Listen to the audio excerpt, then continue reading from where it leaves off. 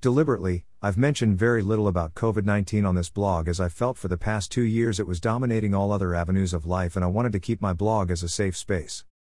However, today seems like a good moment to pause and reflect. I took the above photo at about 7:10 a.m. on March 23, 2020, roughly 12 hours before the UK went into its first lockdown. For the previous few weeks, news of this virus from China had dominated conversation. I mean, who had heard of Wuhan before February 2020? Not me. There were anxious conversations, scary news stories, sensational headlines in the press and then, like a scene from 1984, the TV broadcast that the nation will recall for decades as we were all told, like naughty children, to stay at home. I remember having coffee with a friend a few days beforehand during our lunch break at work. They asked me if I thought this virus was something to worry about and how long did I think it would last for. Both of us were growing slightly concerned, both of us a little unsure of where this situation was headed, and neither of us were able to answer those simple questions. It's a conversation I've revisited in my mind many times since.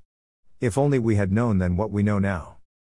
Today the last of the COVID-19 laws were lifted, with the Scottish mask laws becoming mask guidance, so it feels like a fitting moment to pause for breath and to reflect on the past 756 days of a life lived under various lockdowns and COVID restrictions.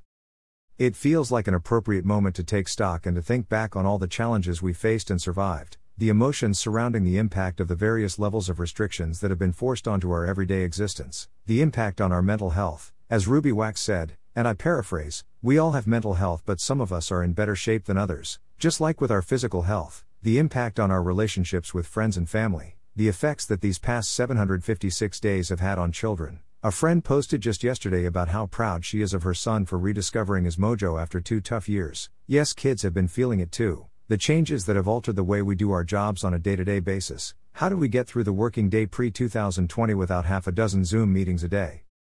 You get the hint, so I'll leave you to take a moment or two to reflect on the impact the past 756 days have had on you personally.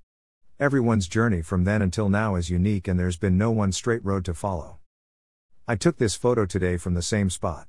The sun is shining. The sky's blue. The trees are in bud. The landscape looks the same. But I don't think any of us are the same people we were on the morning of March 23, 2020. Do you? These past 2 years have touched our lives in so many ways that they've left their mark, and I suspect it's a mark that will remain for many years to come. I know, personally speaking, life will never be the same. To quote from an Alter Bridge song though, "'Cause the sun always sets, the moon always falls. It feels like the end, just pay no mind at all. And keep on rolling, rolling, life must go on. It must go on." And it does.